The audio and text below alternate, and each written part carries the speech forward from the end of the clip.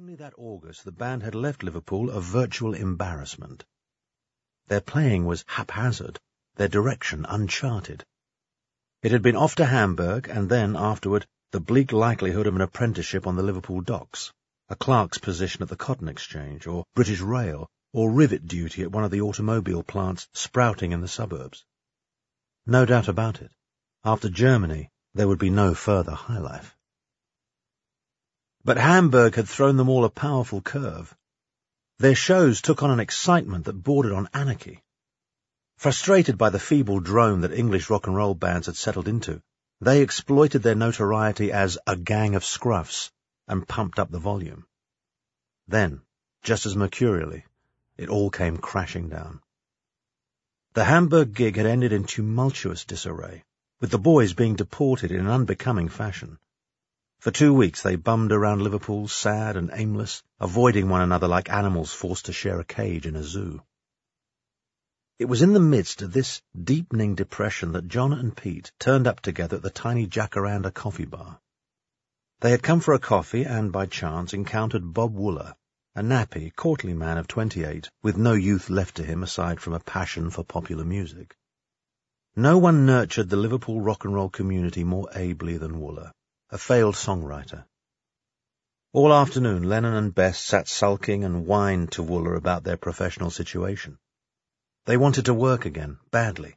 Anything. He had to help them, he just had to. They insisted. The only event of significance was the upcoming Christmas dance at Litherland Town Hall. Wooler called promoter Brian Kelly from the Jacaranda's kitchen. "They're fantastic," he assured Kelly.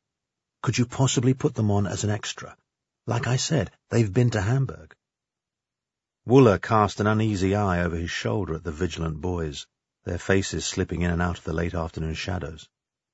Hamburg had aged them, he thought. Best, the taller of the two, was bristle-haired, with a ghostly transparence in his eyes and the type of soft, matinee idol features that could quicken a girl's pulse. Lennon, although a few inches shorter, seemed more in command by the hard glare he threw and the pitch of his face, set in an expression of thin-lipped satisfaction. Wooler and Kelly went at it until they had brokered an acceptable deal. At Litherland, the hall was full, framed in hazy silhouette. Not a fleet of drunken sailors like in Hamburg, but local teenagers, many of whom they had gone to school with. Bob Wooler crooned into an open mic. "And now, everybody, the band you've been waiting for. Direct from Hamburg." But before he got their name out, Paul McCartney jumped the gun, and in a raw, shrill burst as the curtain swung open, hollered, "I'm going to tell Aunt Mary about Uncle John. He said he had the misery, but he got a lot of fun." Oh, baby. The pounding came in rhythmic waves, and once it started, it did not stop. It was convulsive, ugly, frightening, and visceral in the way it touched off frenzy in the crowd. The band turned up the juice and tore into a wild jam, drawing upon stage antics they devised while in Germany. They twisted and jerked their bodies with indignant energy. John and George proceeded to lunge around like snapping dogs and stomp loudly on the bandstand in time to the music. Everyone was used to bands that patterned themselves after Cliff Richard and the Shadows, England's top rock and roll act and practitioners of smooth, carefully tended choreography. This band was a beast of a different nature. When John Lennon stepped to the mic and challenged the crowd to get your knickers down, the audience, in a state of unconscious, indiscriminate euphoria, screamed and raised their arms in delight.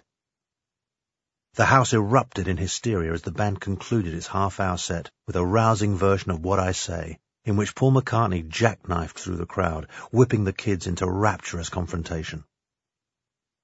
The band had somehow squeezed every nerve of the local rock and roll scene, and that scene would never be the same.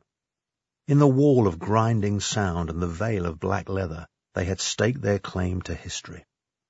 And in that instant, they had become the Beatles.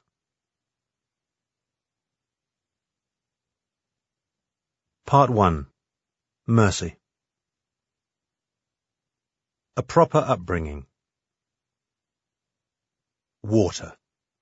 Those who were drawn to it, the seafarers, the merchants and craftsmen who plied goods from the north and Midlands, and the dockhands and labourers allowed the mystery of the Mersey to lay hold of their imagination. The river, with its dark, brooding magnetism, drove the city. The people saw the seaport as a threshold on the horizon. Beyond it, an invisible world beckoned.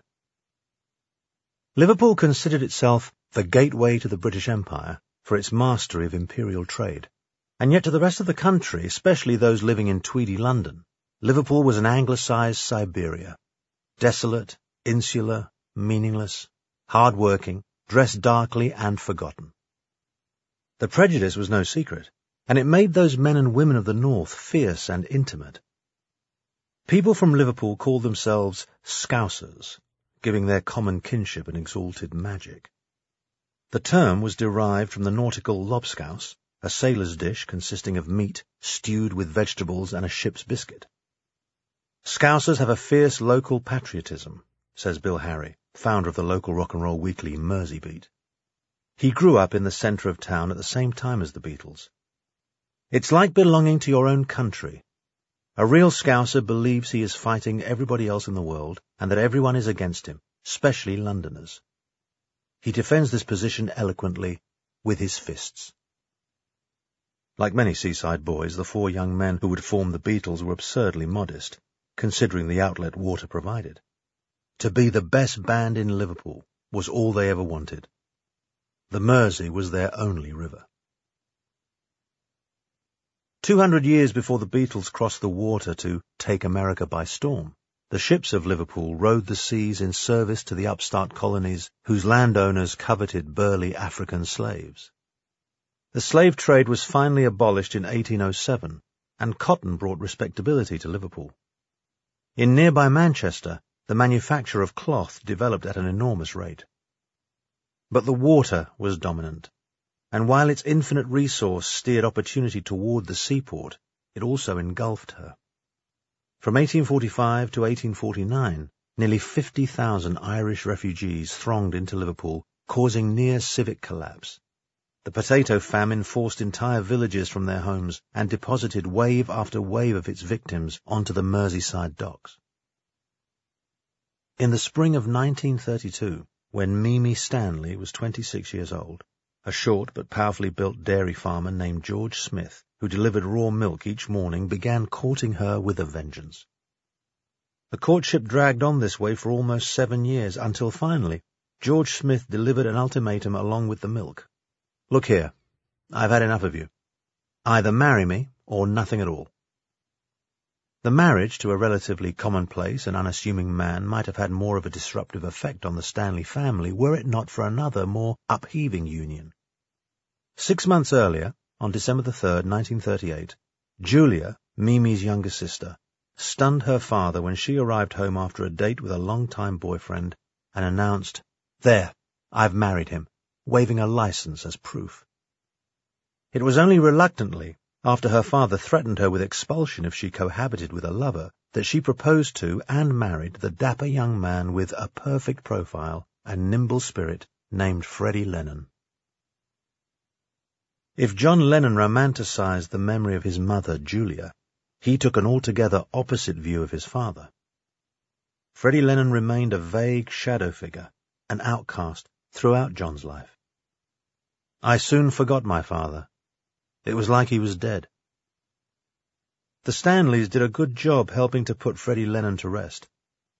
Julia's father considered him below their station, certainly not middle class, and Mimi later said that we knew he would be no use to anyone, certainly not our Julia.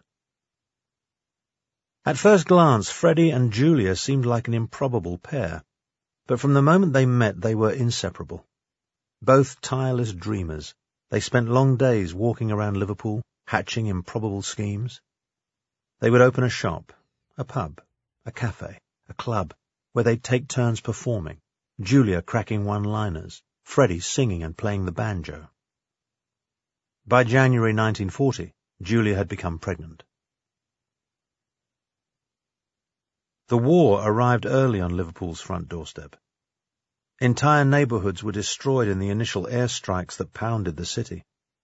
Families would wake to find their streets just gone. Menlove Avenue, where Mimi and George had bought a handsome semi-detached house, suffered tremendous damage.